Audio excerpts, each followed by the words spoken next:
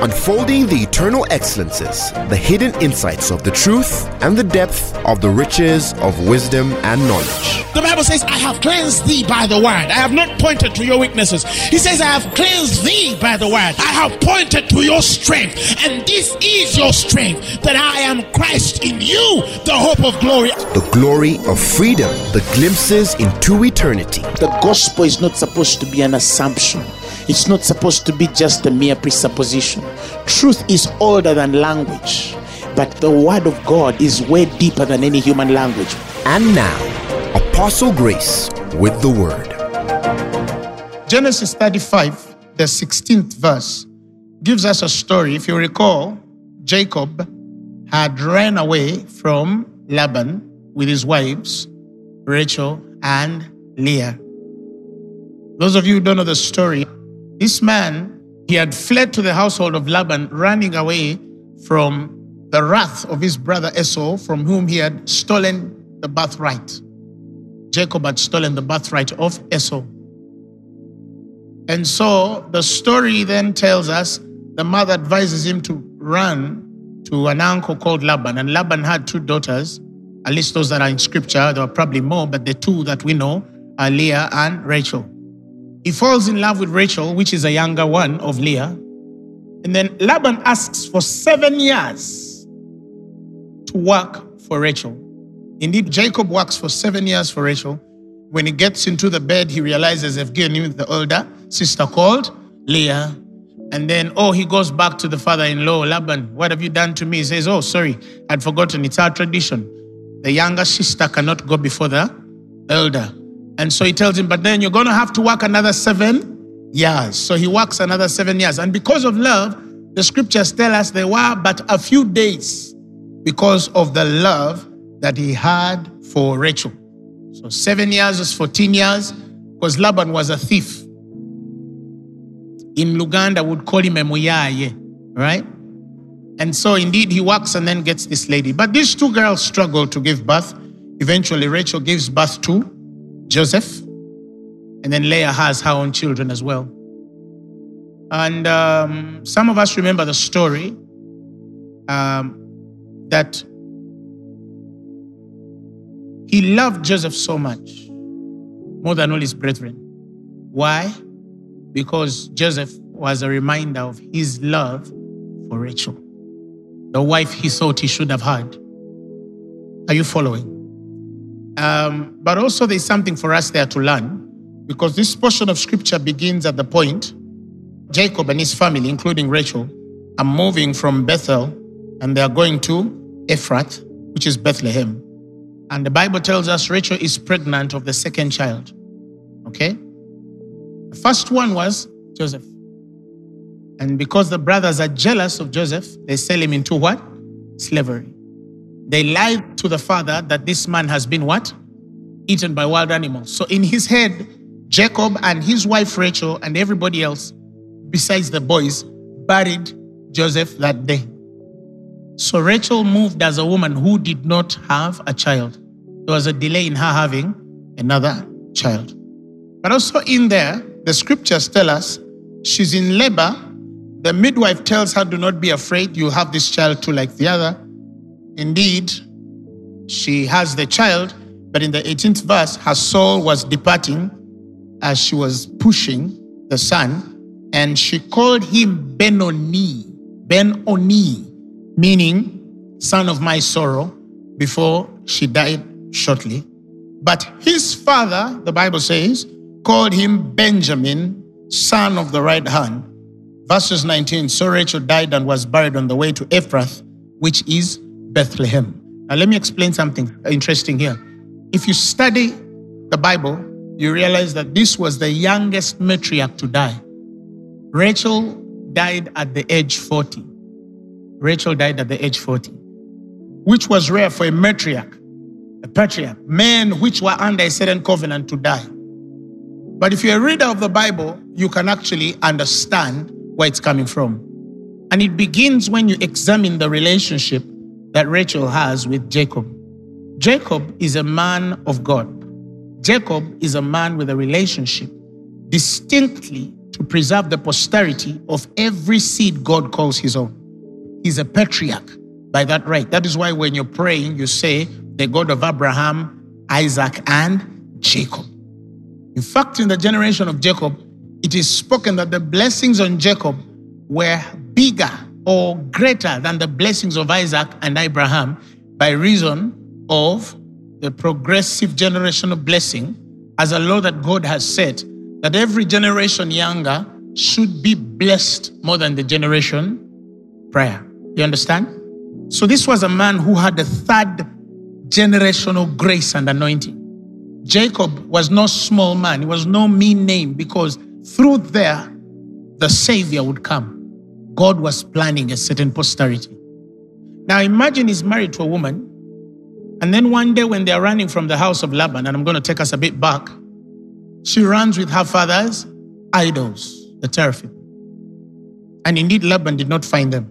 She sat on them, and the scripture says, she says, oh, Father, I'm in the manner of women, as it is in that month. So he could not lift her from them, but she sat on those gods. Remember, Jacob had told Laban, whoever you find with these what? These gods, let them what?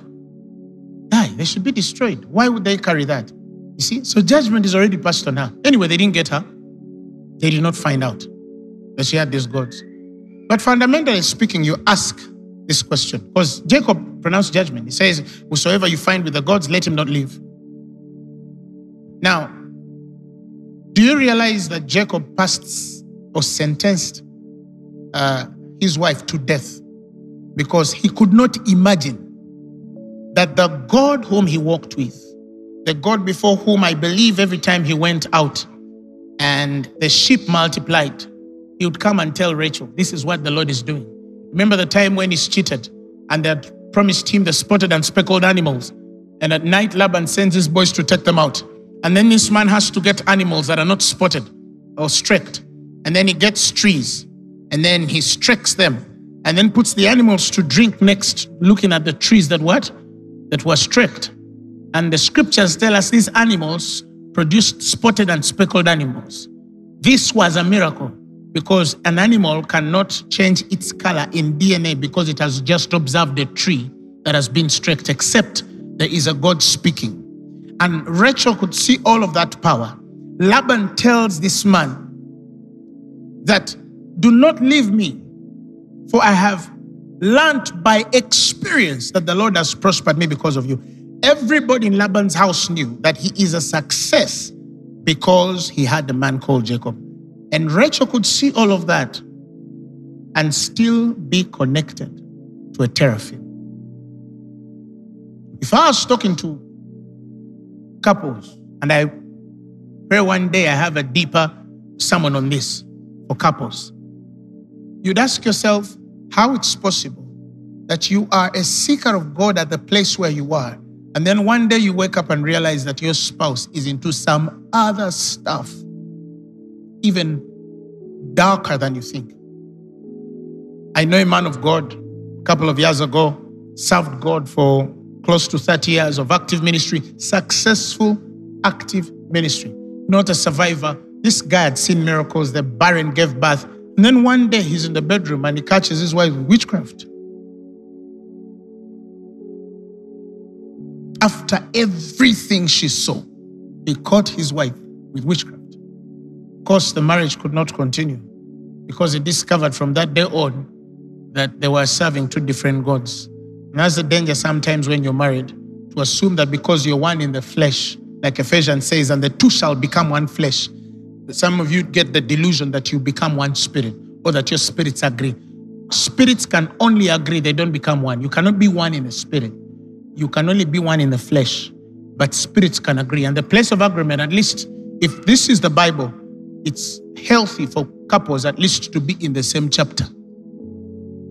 Because I counsel couples sometimes and you hear one is still in Numbers and the other one is in Revelation. Or you find one in Ezekiel and the other one is in Matthew. So there's already a problem there. The yoking also becomes a problem, not on the precinct of salvation, but now the place where we're seeing things differently. Same God, but from where I see things you don't see. And I've seen even couples which are born again, they cannot go to the same church. Why? because things have started conflicting.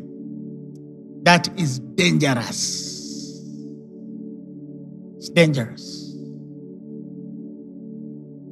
In fact, I tell people that there is no couple with a reconciled altar that does not pray every day. It's not possible. Some of you pray about everything, but you cannot pray together. You come to church, you go for meetings, you do everything, but you cannot join your hands.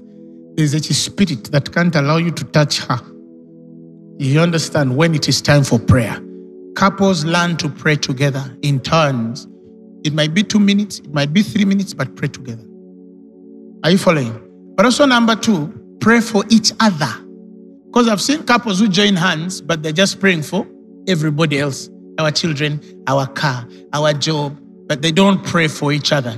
You must have time, not only as a couple, but even individually. Learn to pray for your spouses so that you are in tune and in tandem with what God is speaking, because your prayer for your husband might be the only thing to preserve him from the danger of destruction. Your prayer for your wife might be the only thing preserving them from the danger of destruction. I know of a man, he resisted us a couple of years ago. He fought us in the ministry. And you know, God is amazing. He can pass judgment. And it takes 2, 5, 15 years, but it's judged. So the Lord appears to me one morning and tells me, look for the wife of this man.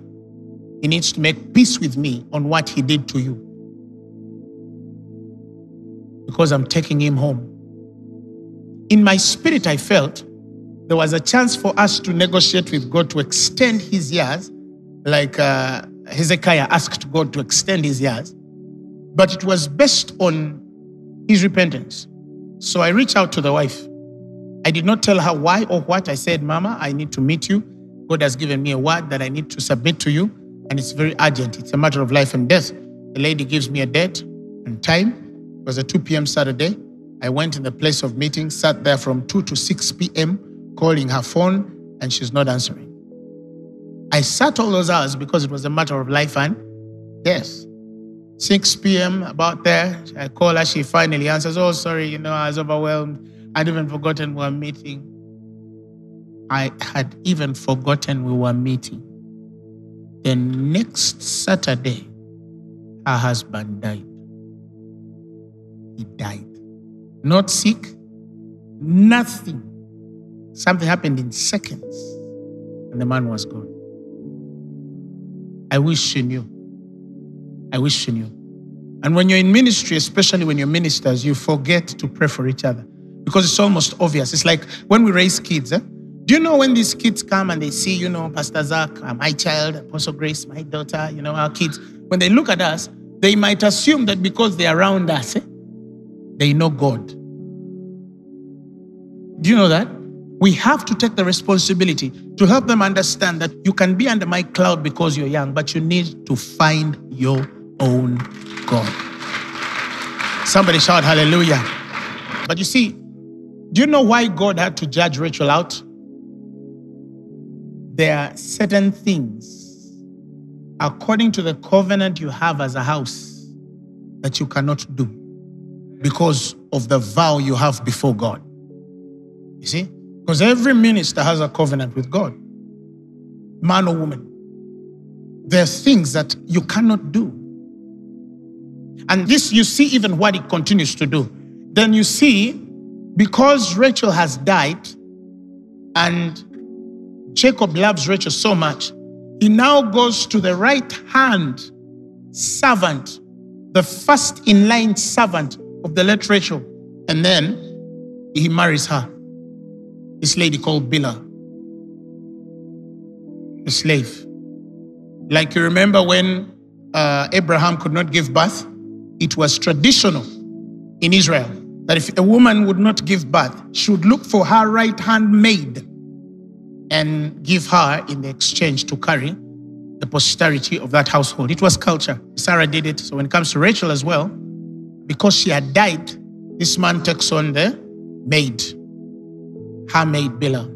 Now, the first son of Leah, Reuben rapes Bilhah, the concubine, such that he can break that relationship. But this is a boy who is envious and annoyed that his father has always loved the sister of the mother, Rachel, more than he loved his mother. Are you following? So he's trying to break this such that he can only love the mother. And if you study and read between the lines, you see that kind of anger must have had a foundational influence from Leah. You know, sometimes when couples misunderstand each other and your kids start to grow up, you start having conversations about your spouse.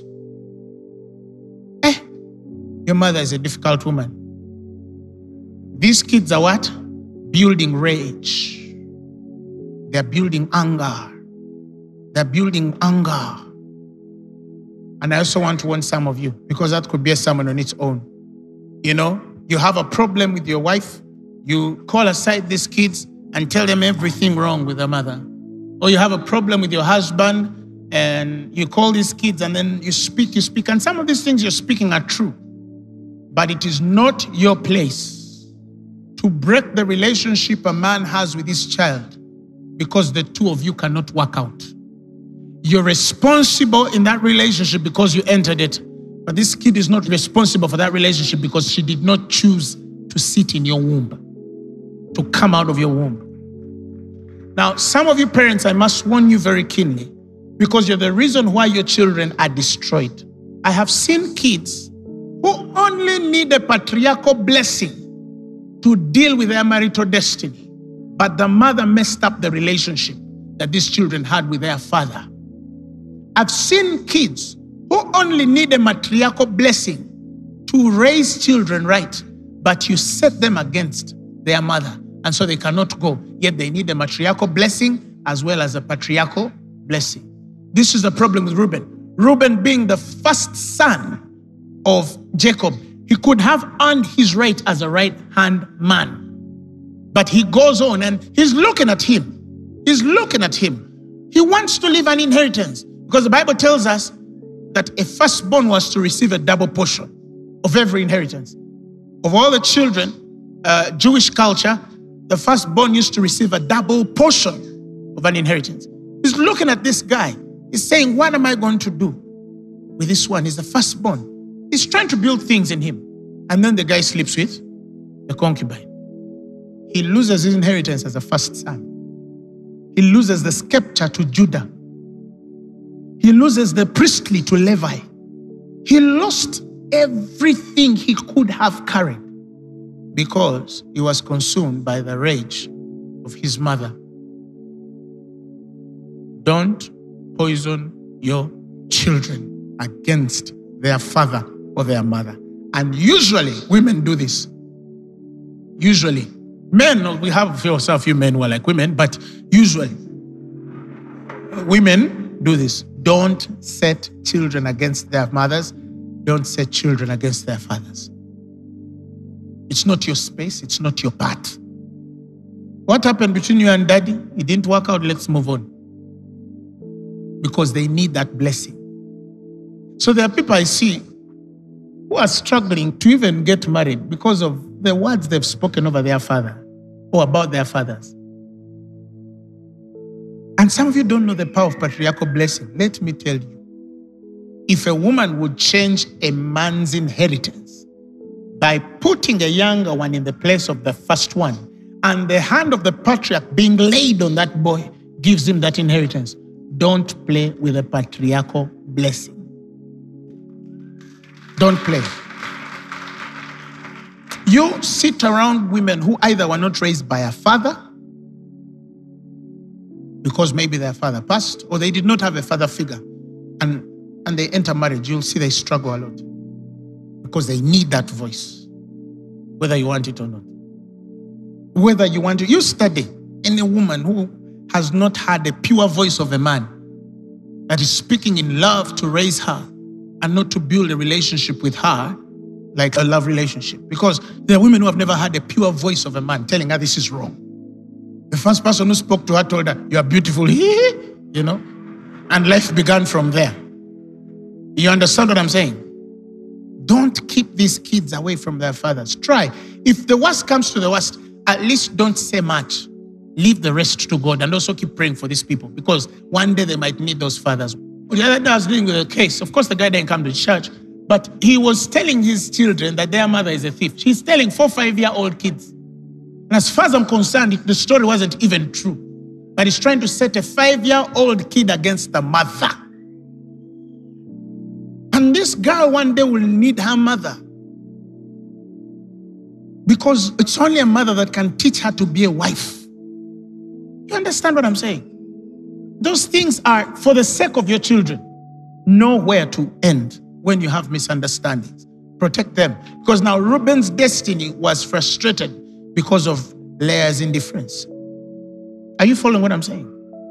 Some of your destinies are out of line because of the seeds that were planted to you in your life when you were younger, and you've not matured enough to take them out. You've not dealt with certain things. Because your father was a bad man, you hate all men. You hear a statement like, me, men? I'm done with men. Where are you going to go?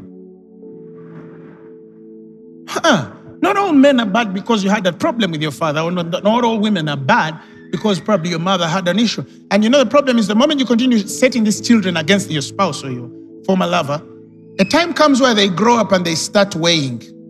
And one day, that most painful moment where your boy will say, but if I was a man, would I stand this woman?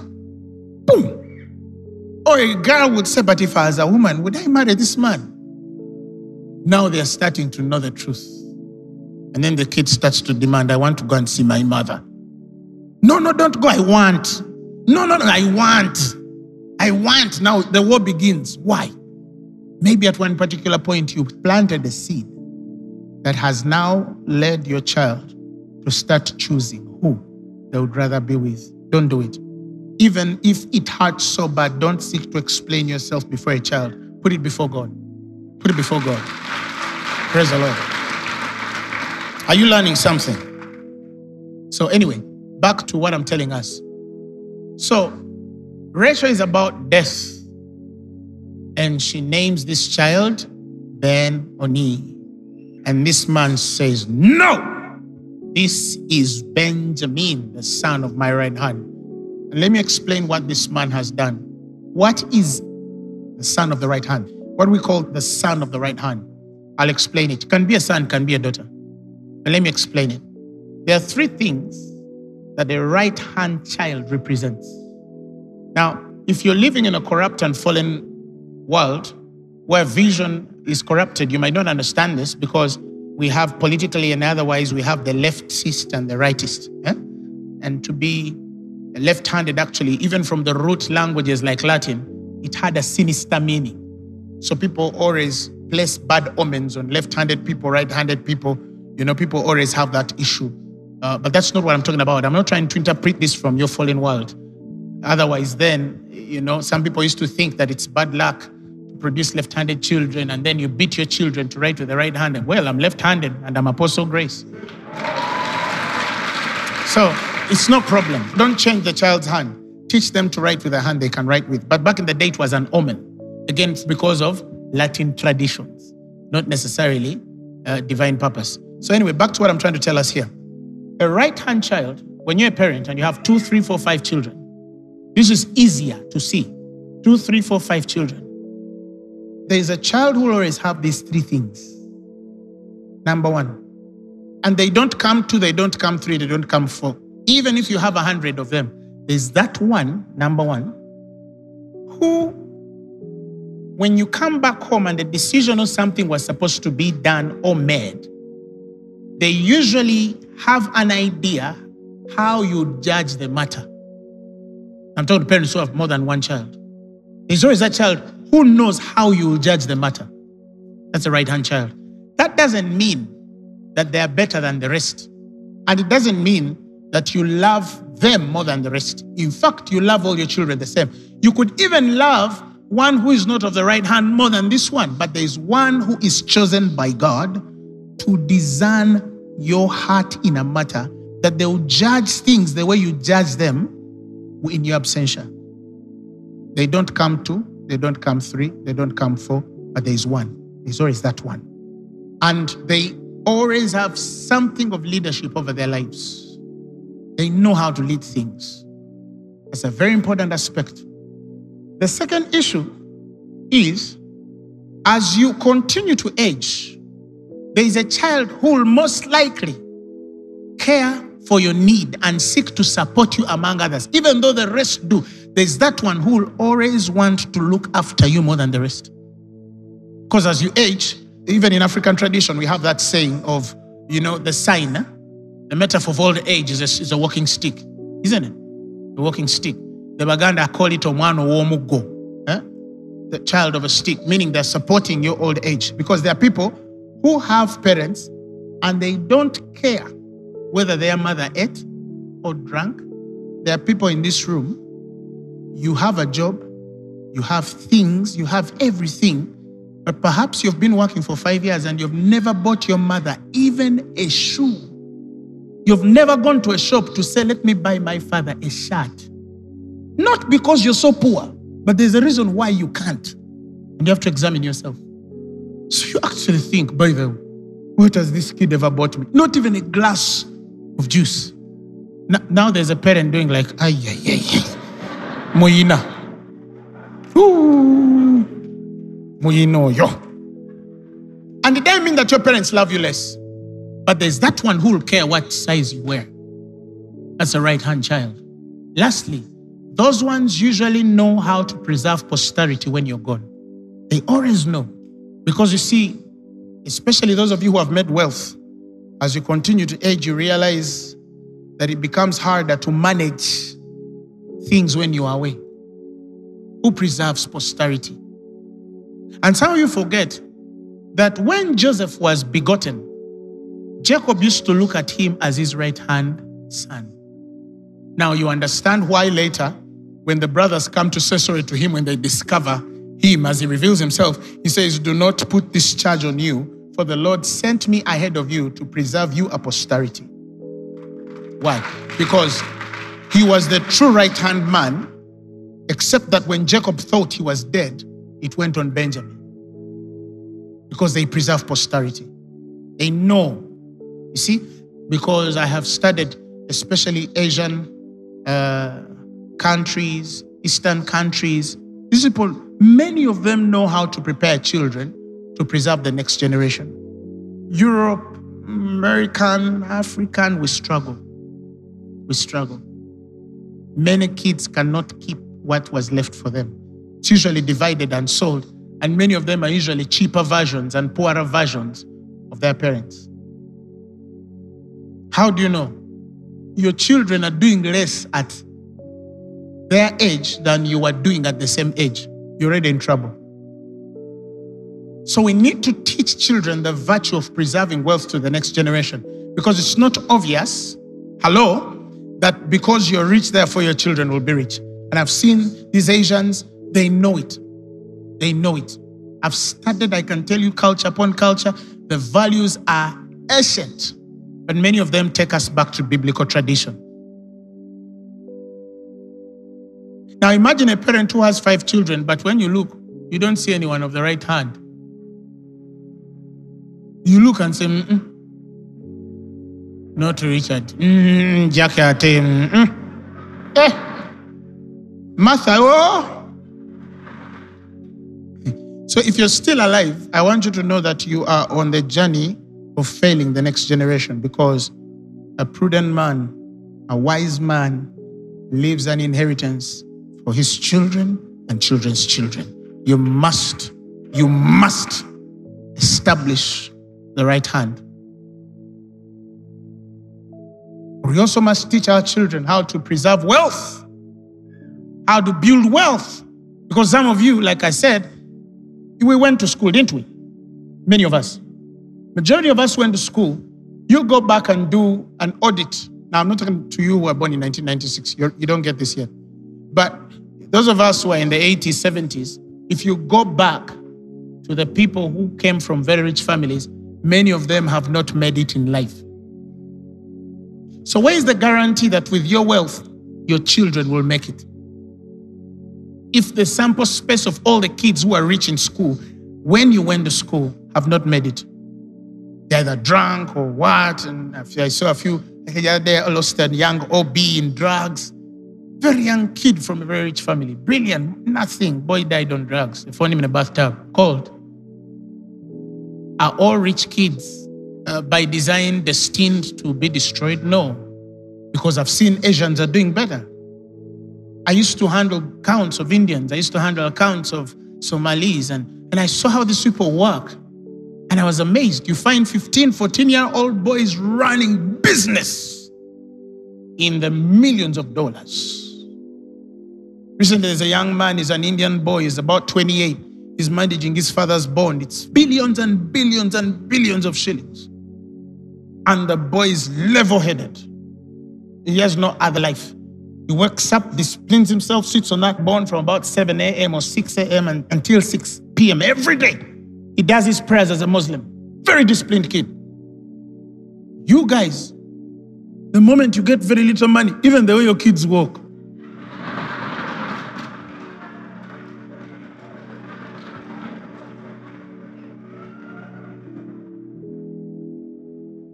and because you're blind, you can't tell. You have to get to a point where you can discern that this kid is walking because of my wealth, and you tell them, walk properly. This is my money.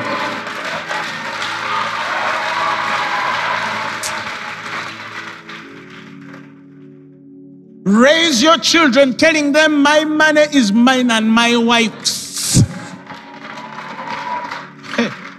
Give them the pleasantries and conveniences of life, but they must know that they are under a shadow that's going to be taken away.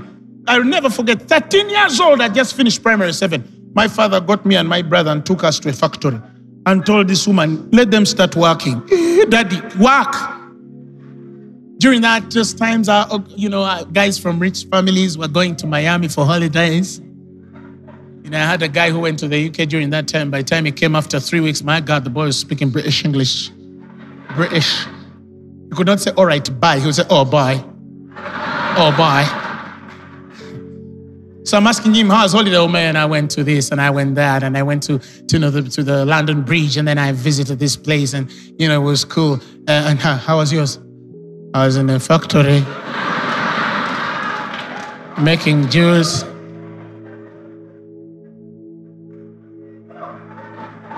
Using bonded glue.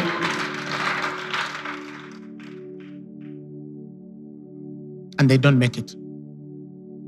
They don't make it. Because some of you, remember, you suffered. And then you told yourself, the day I get money, my child will not suffer. Let me tell you, these Asians understand it. 12 years, 13-year-old. I was in China one time. You get in there. This guy has a shop. He's a millionaire in dollars. And you find he's 8-year-old. He's in the shop. He's putting things in order. He knows that this is how men are. For you kids in senior 4, they are on PlayStation. Holiday makers bash. They put on very high sneakers and then go swimming with Uncle Jason. After swimming,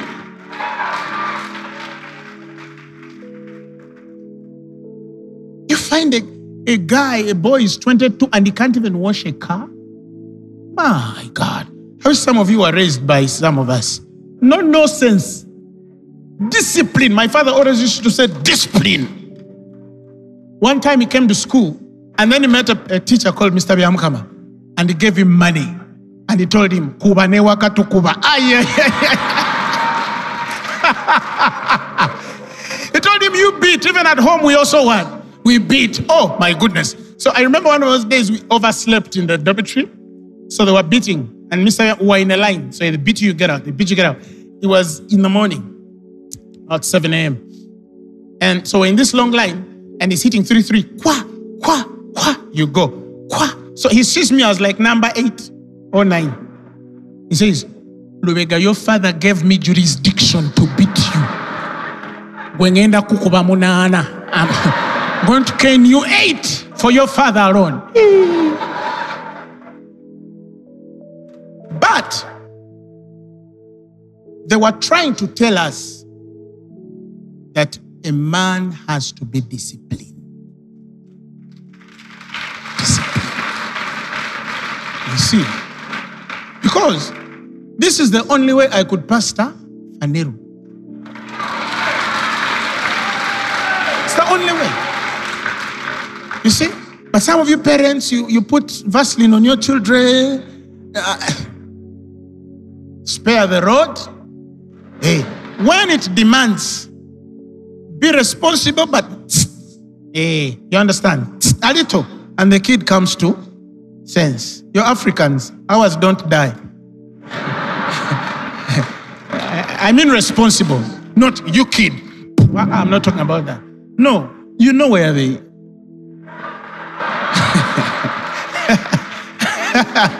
Huh? But you see, let me tell you, you find kids, they are 40 years. And the guy is still in his father's house. 40. My father, after university at 6 a.m., he told me, Grace, wake up and go and look for a job. I told Daddy, where do they get jobs at 6? He told me, I also don't know, but wake up. Hey, you look for it whether you want it or not. Why? They're trying to help you understand that especially men, we are hard workers. We are hard workers. Nothing is going to come easy on you. You have to work hard. And you find a guy, he says, me, I'm not going to do that job. Yeah? What job did your father do or your mother when they came to Kampala? Well, I'm not going to do that job. You're in the glory of a man who paid the price. And you say, I'm not going to do that job.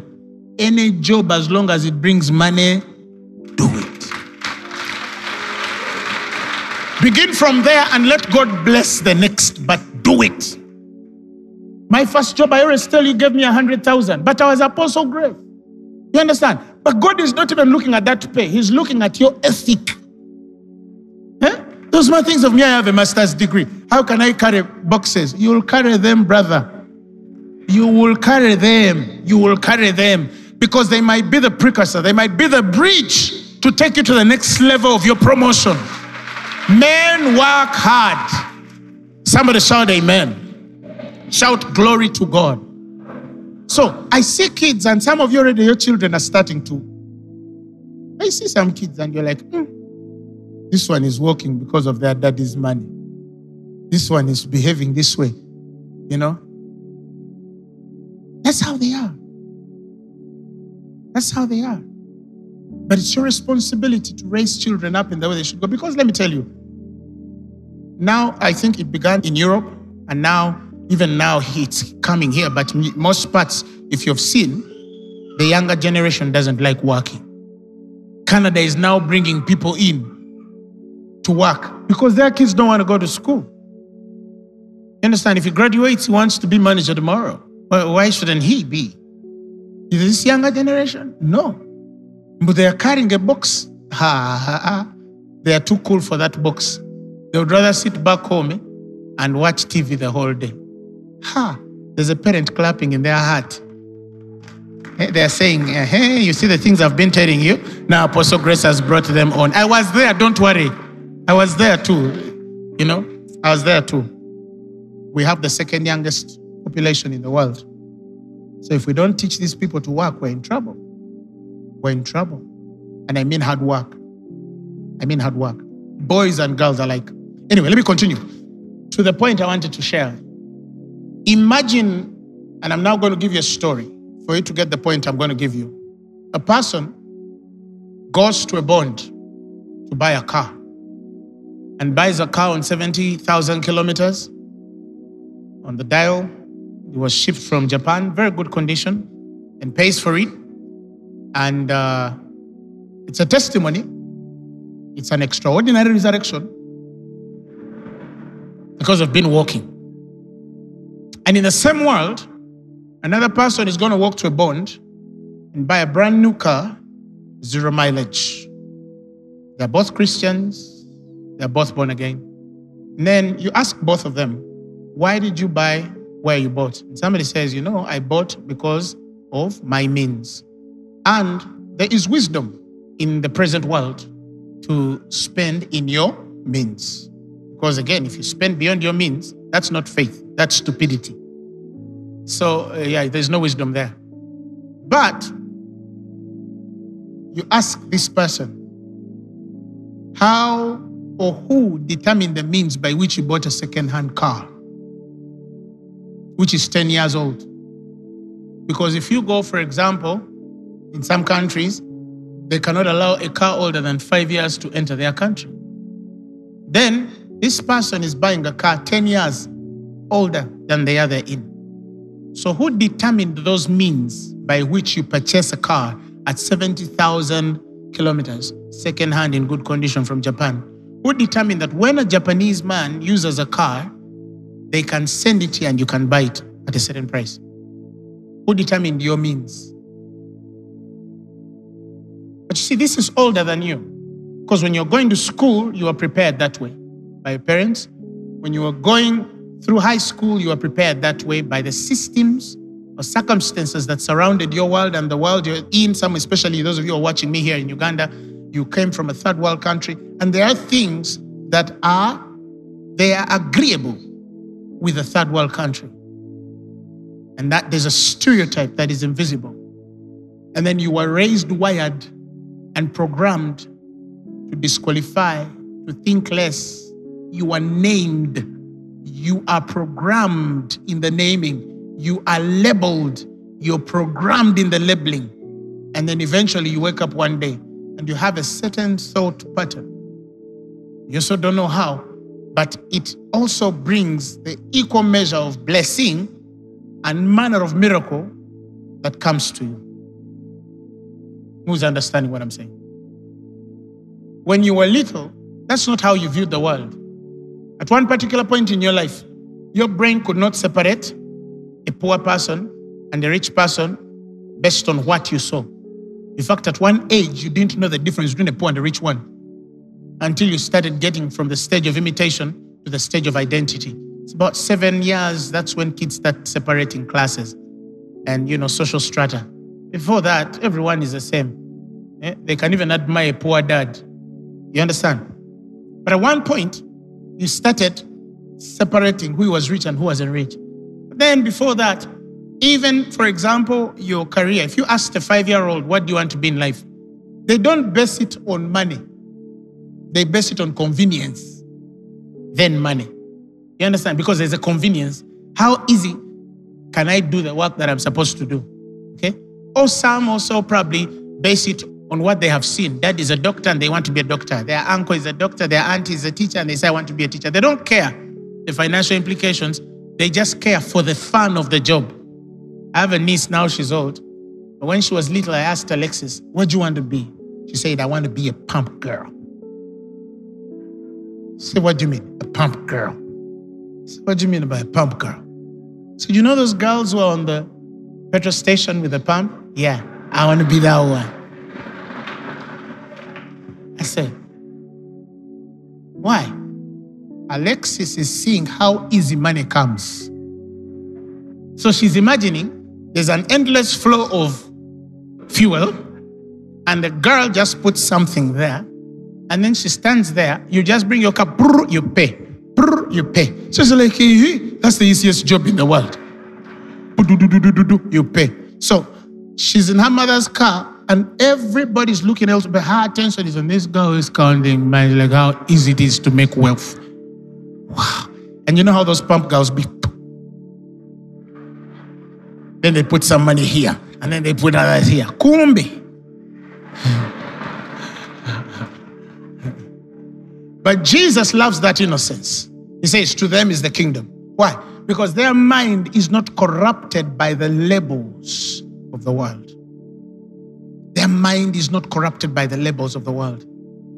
Do you know what it's like for the right-hand man of Jacob to have been named the man of sorrow?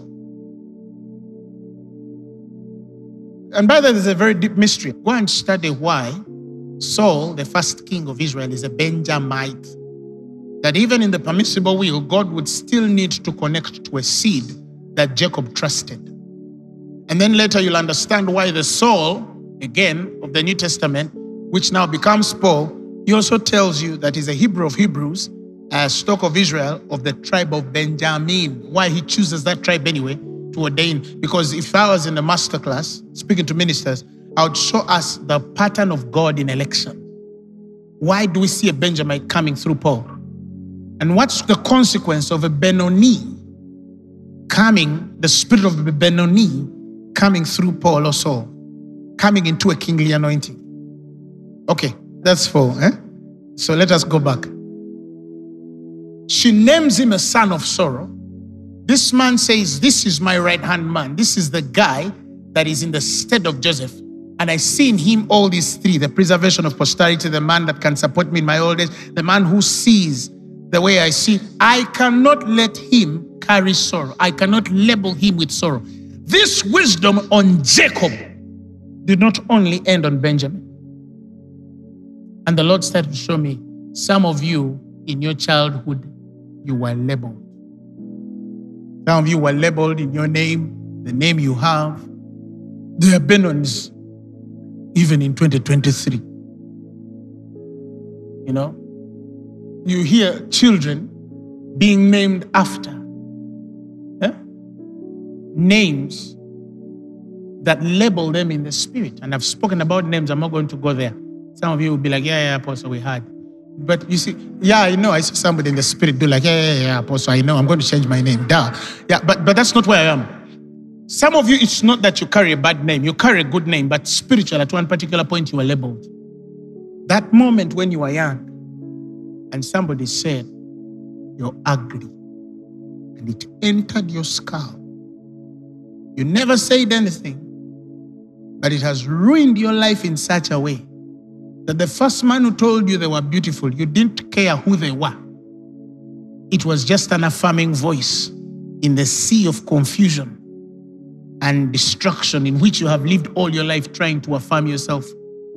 I met a man, he told me for 55 years, he believed that what his father used to tell him when he was young, his father always used to tell him, you're stupid, you're stupid, you're stupid, you're stupid.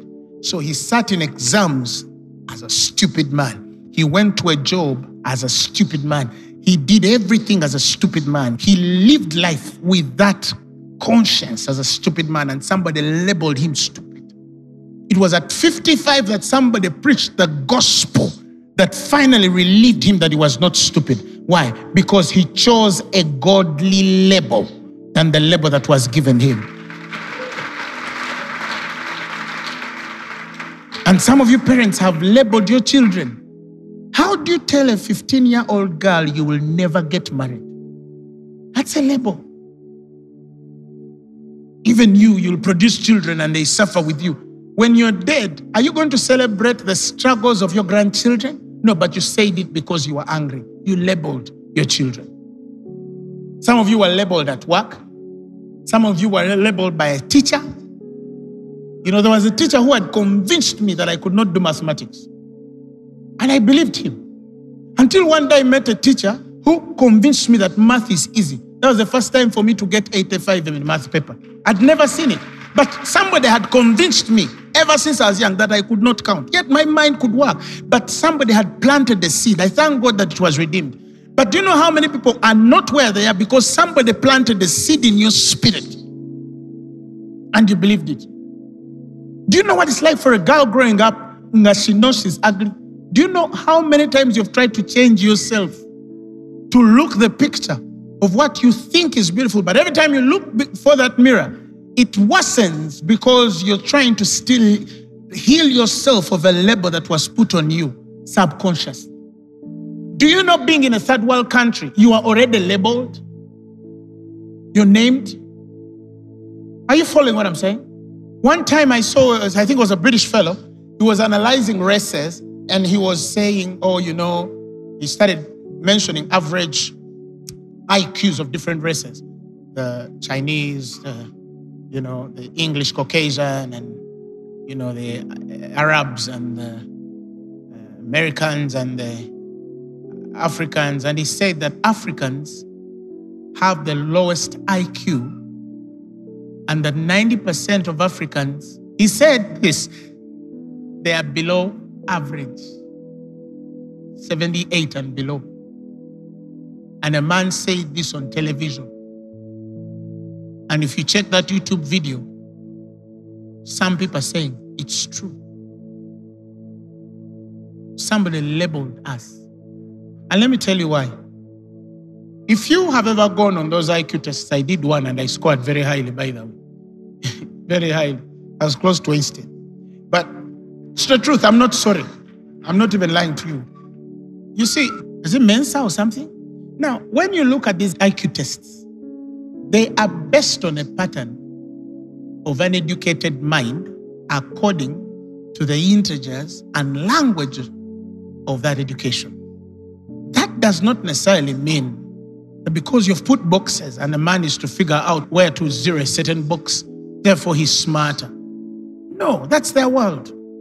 I wish they also come to the world where we had to survive wild animals by sensing where they are. I wish they came to the world where our fathers, grandfathers used to sail seas without compasses, but they knew where everywhere was. Even if they were in the middle of a sea, they knew where they were. Do you understand what I'm saying? But you see, somebody's using something somebody invented, and he's concluding that the whole race is stupid because it's in the version and method of how their mind is educated. We also have our own ways to check you. Some of them cannot survive if they lived here for 2 weeks. See, that is why I hate racism. When it comes to Phaneroo Ministries, whether you're black, white, Hispanic, color, we are all the same people. Don't ever bring that nonsense here. We have even people here in our generation who are divided over tribes. Some tribes think they are more superior than others. Some tribes think they are better than others. Some tribes think they are smarter than others. We also know tribes they call stupid, but there I also know kids from some of those tribes who are first in class. And I also know kids who are coming from the tribes they call smart, and they were the last. They were always the ones escorting us. So it's not about tribe. It's not about color. It should never be said or done, especially in the house of Jesus Christ. It should never. But somebody labeled. I have been in places, I remember one time, not even once, even recently, not far. I was going to, that first class line, business and first class, and the guy stops you. Beep, please go there. I tell now I'm small, so sometimes at the airport I put on sandals, those Nike things. And so we told the madam, but they told us to come here. I said, no, go there. So he said, but we are business class. He says, okay, come. I saw it in Qatar. I flew first class, business class, first and business class in Qatar. They are together. I was the only black man on that flight. And they take me off the flight with this placard, Grace Lubega. And they say, we are sorry, your business / first class seat for the next flight has been given to another person. I remember I was the only black man on that flight. The Lord told me, this is because of your color and who you are. I said, no. Thank God I had somebody working there, and then they called them, and then I refused and refused and refused. Eventually, they gave me my seat. Then I get on that flight for that last leg, and guess what? I was the only black man again in first class. So I walked in the back to see who they were trying to substitute my seat for, and there was this guy on 3 seats. They gave him 3 seats and the first class service, and he was a white man. Why on anybody on that flight, why would they look for a black man to say, this one can get off? Because somebody was trying to label me. Do you understand? I've seen it where you enter first class and the guy says, sir, it's that way. Economy is that way. One time I thank God, God brought an Indian who was behind me. So I was entering like this first lane. And then the guy says, hey, excuse me. Hey, go the other side.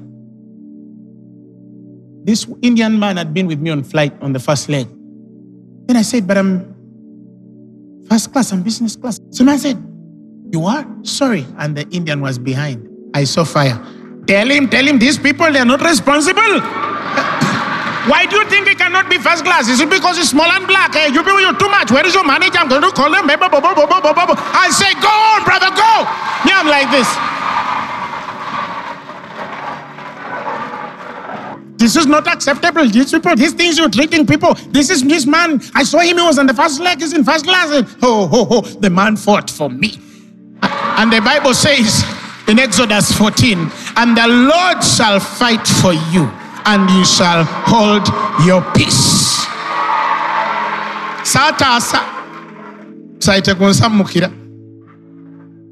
But because somebody was trying to label that a man of my color and skin and weight cannot afford first class. And I forgive them because they don't know what they're doing. Are you following what I'm saying? But the fact that I'm in first class, it means I refuse to be labeled. I refuse to be labeled. I refuse to be labeled. So, that's why I said, people can label you. You're third world, you went to a bad school, you come from a poor family, you're from a poor tribe. All of those labels are there. But thank God for the gospel.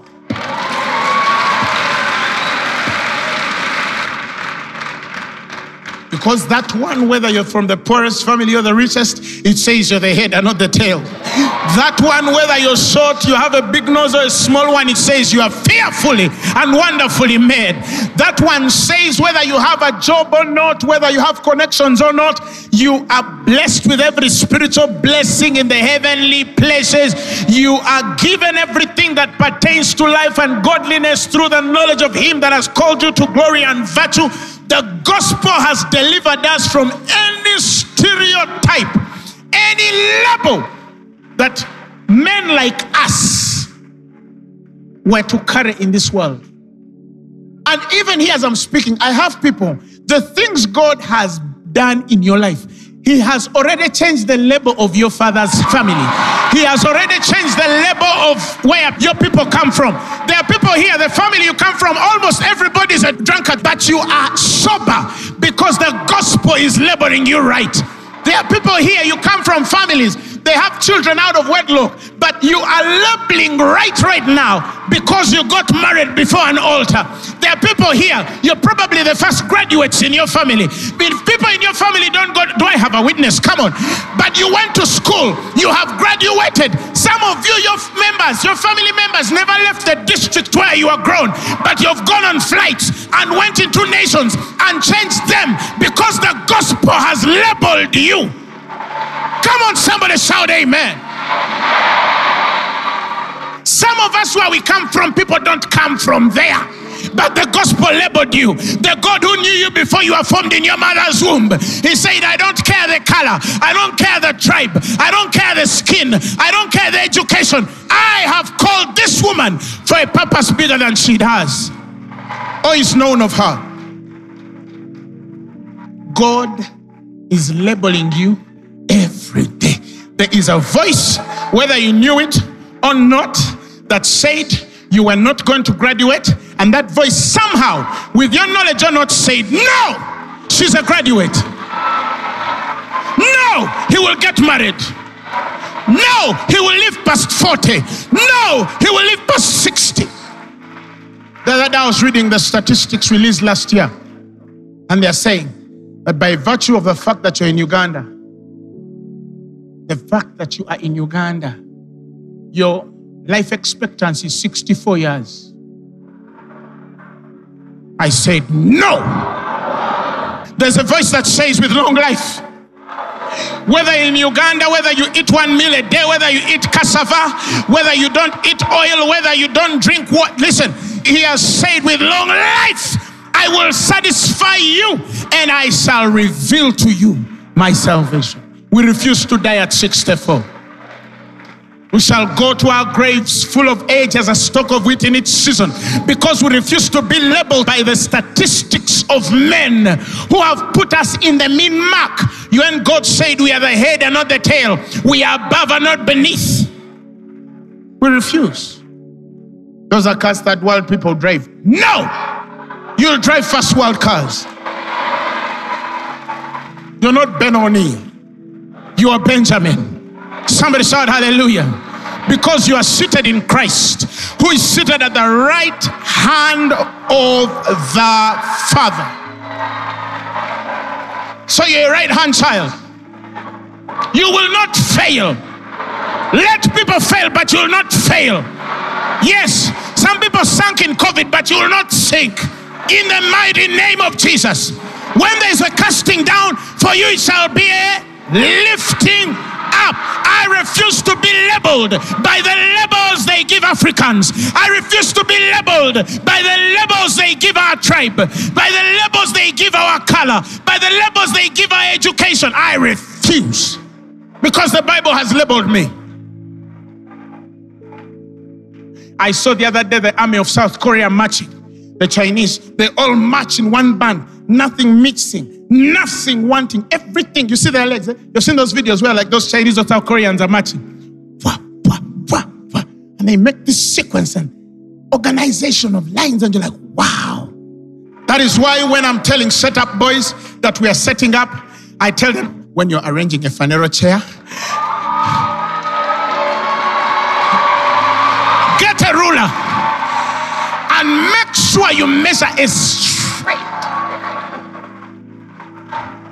so that they know in Africa we can make lines too. Set the best sound. Give them a world-class production. TBN saw it and said, we can work with this. God TV saw it and said, this is world-class. Desta looked at it and said, this is world-class. Faith World TV saw it and said, this is world-class production, because we refuse to be labeled. I don't know who I'm talking to. Those of you who are running businesses, run your businesses like they're first class. You're running your supermarket, run it like it's a first class supermarket. The feeling somebody should feel when they enter a big supermarket in the United States is the same feeling they should feel when they enter your little supermarket somewhere in Nansana. Give them service that they will say that this person has something on them that makes them different.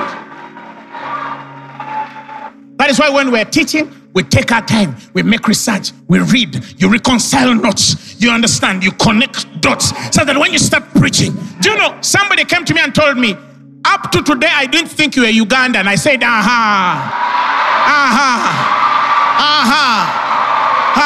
Some people think I'm from Nigeria. Some people think I'm from where? Somebody told my auntie that the English this boy speaks, it cannot be English.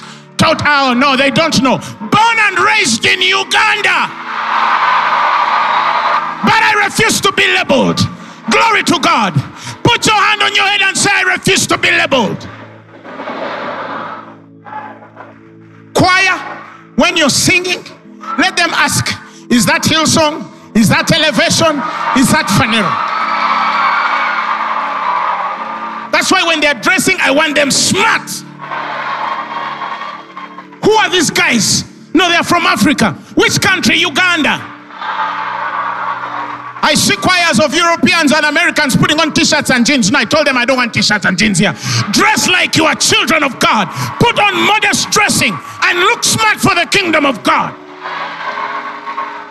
We don't live in the shadows of labels. No, the gospel has labeled us. He says, I shall make you a wonder. That's a label.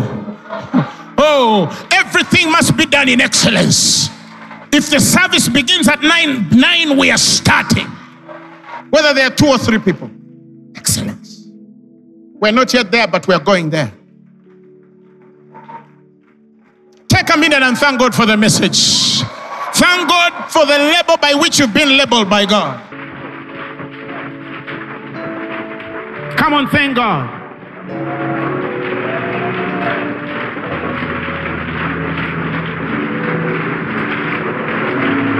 I know a God who's merciful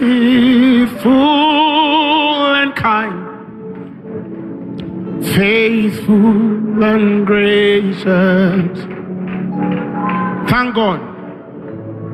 I'm the apple of his eyes, the thought that fills his heart every morning, noon and night.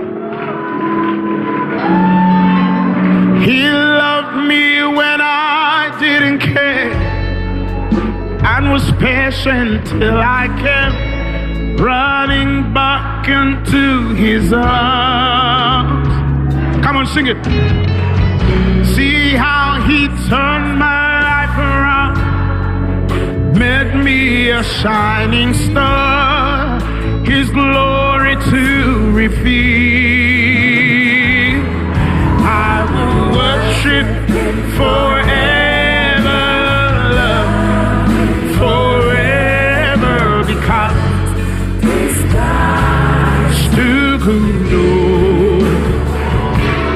I will worship forever, forever, because it's too good. Second verse. Don't look too far to see how good he is. Just look at me. He took me from the miry clay, set my feet upon his rock. I'm standing in his righteousness. Oh, he took away my sin and shame, gave me a brand new name. He's beloved and he's redeemed. Oh, look how he turns my life around, made me a shining light, his glory to reveal. I will worship him forever, love him forever, because this God is too good. I will worship him forever, him forever, because this God is too good. Father, we receive every word you've spoken upon our lives.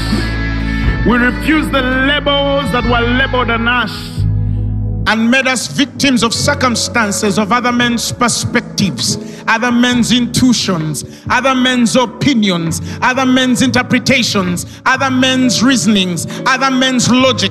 And we choose to apply ourselves only to what you have said is true about us. We are the head and not the tail. We are above and not beneath. We're going forward and upward only. The path of the just shines brighter and brighter unto a perfect day. You'll not struggle. You'll not fail. Give the Lord a cup of praise. If you're sick in your body, God has healed you right now in the mighty name of Jesus. You're healed. You're healed.